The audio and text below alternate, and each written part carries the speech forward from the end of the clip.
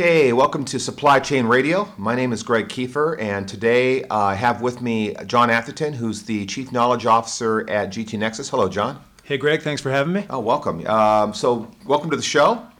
Today we're going to talk a little bit about something called social supply chain. And before we get into it, I think that we all are very familiar with Facebook and LinkedIn and Twitter and the whole social phenomenon that has really infiltrated all of our personal lives. And I know there's a lot of talk about how people or companies can take that and apply it into kind of the business world. And if you think about supply chain, it's all about companies operating as networks with partners all over the world, whether it be suppliers or carriers or banks or whatever.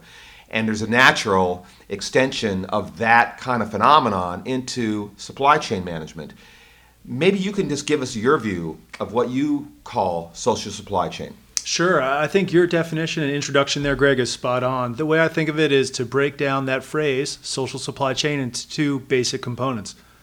I'll take the last one first, which is supply chain. And you're right, that's a series of business processes that are linked together in order to move goods and funds from one party to another. And in order to do that, companies rely on a whole network or a whole series of constellations of companies to get that done. And at the end of the day, they're human beings that are interacting. Part one is social, which is human beings interacting. And we're seeing a lot of that in the consumer space today, both in our generation and our kids' generations, using properties like Flickr and Wikipedia and Twitter and Facebook, which allow them to simply interact faster in a more convenient way. So you take those two and you put them together, that is social supply chain, which is taking the now generation of tools that our kids are used to and applying them to the old school supply chain world. Right. So maybe before we get into some more specific examples, I'm going to take you back to elementary school, and you'd sit in a circle, and the teacher would tell the first kid in the circle a story, and then you'd turn around and whisper it in the ears, and it would go around the circle, and by the time it got to the end, right, there was a very different thing. That kind of happens in supply chain today, right? Without a Facebook-like thing for it, right? Yeah, very much so. I think of that vignette being the old telephone game. You start out with a part of the story that's very clear and understood, but by the time it gets down the line or through your network of partners, the story becomes diluted or even worse, incorrect.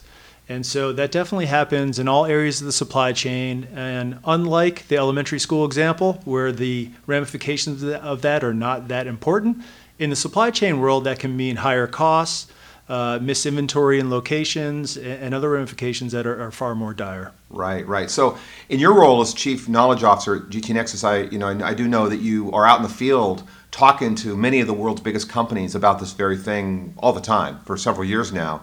Maybe you could walk the audience through a couple of examples, really, feet on the ground, very specific examples of how this might work or how this is being handled today in the cloud. Sure, Greg. Not that I've seen every last customer across the globe, but I've seen a lot on different continents and in different industry sectors, from pharma to high tech to retail to 3PL to carriers. And some of the more obvious scenarios or examples where this might apply, I can give you a couple of them. The first one is to start with the basic concept of file sharing. So it'd be very common for an importer or an exporter to have a whole group of freight forwarders and carriers that they interact with to perform the transportation activities. And they'll write up what's called a standard operating procedure guide. Think of it as a long Microsoft Word document, 50 or 60 pages, that stipulate and document the rules of how to operate that customer supply chain. And commonly, these companies email that file out to their partners via an attachment to an email. And then when it gets versioned, they have to send it again, and it's kind of like the telephone game.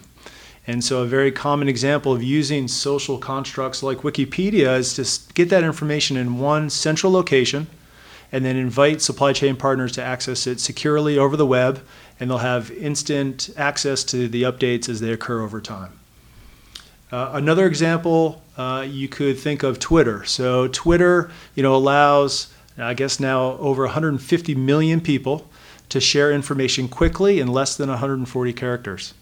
Now take that concept and apply it to the social supply chain world, and think of a place where now the human beings in that physical supply chain network are exchanging short bursts of information about the everyday operations across the globe. This could be short sentences of information. They could contain links to other structured data objects like orders or shipments. And then even better, though, because it's in a central location, all participants in the network get visibility to that, and they can subscribe to the tweets or the signals that they're interested in. And I guess maybe the last one I see a future in, and happening right now as well, is around broader forums and conversations. Unlike supply chain applications that are really focused on structured data objects, again, like orders, inventory, or shipments, there's a whole world of conversation that goes around that. I think of this as the unstructured set of information. And so we see companies trying to capture those conversations in a central location and combine them with the structured data objects to give a full picture to what's going on. Cool. So, this sounds great. I'm sure that it's not all here yet. Where do you see it? I mean, in near term, what's the status of social supply chain? Is it being adopted? What do you see as kind of the next big thing there? Well, rather than maybe looking out for the next big thing across the 5, 10, 15-year horizon, I think the next big thing is simply said in the next 6 to 12 months, which is people actually doing it. And because, of course, supply chain globally is all around collaboration across companies, the cloud is uniquely positioned to power that. And I think the next big thing is actual adoption of that. We're seeing in the field already customers that are doing that with their external partners, and they're seeing benefits from it. So I think the next big thing is more rapid innovation and adoption across the existing technology base with customers that we know. And I think I'll take a little bit of a wait and see on the 5 to 10-year horizon to see how that develops. Right. It seems like if companies begin to move their systems into the cloud, this is a natural extension of that, right? Versus having it installed behind your firewall, for example. Yeah, very much so. There's social business technologies that are designed to be used behind the four walls, as you point out, and they're not designed to be used across company boundaries, and the cloud solves that.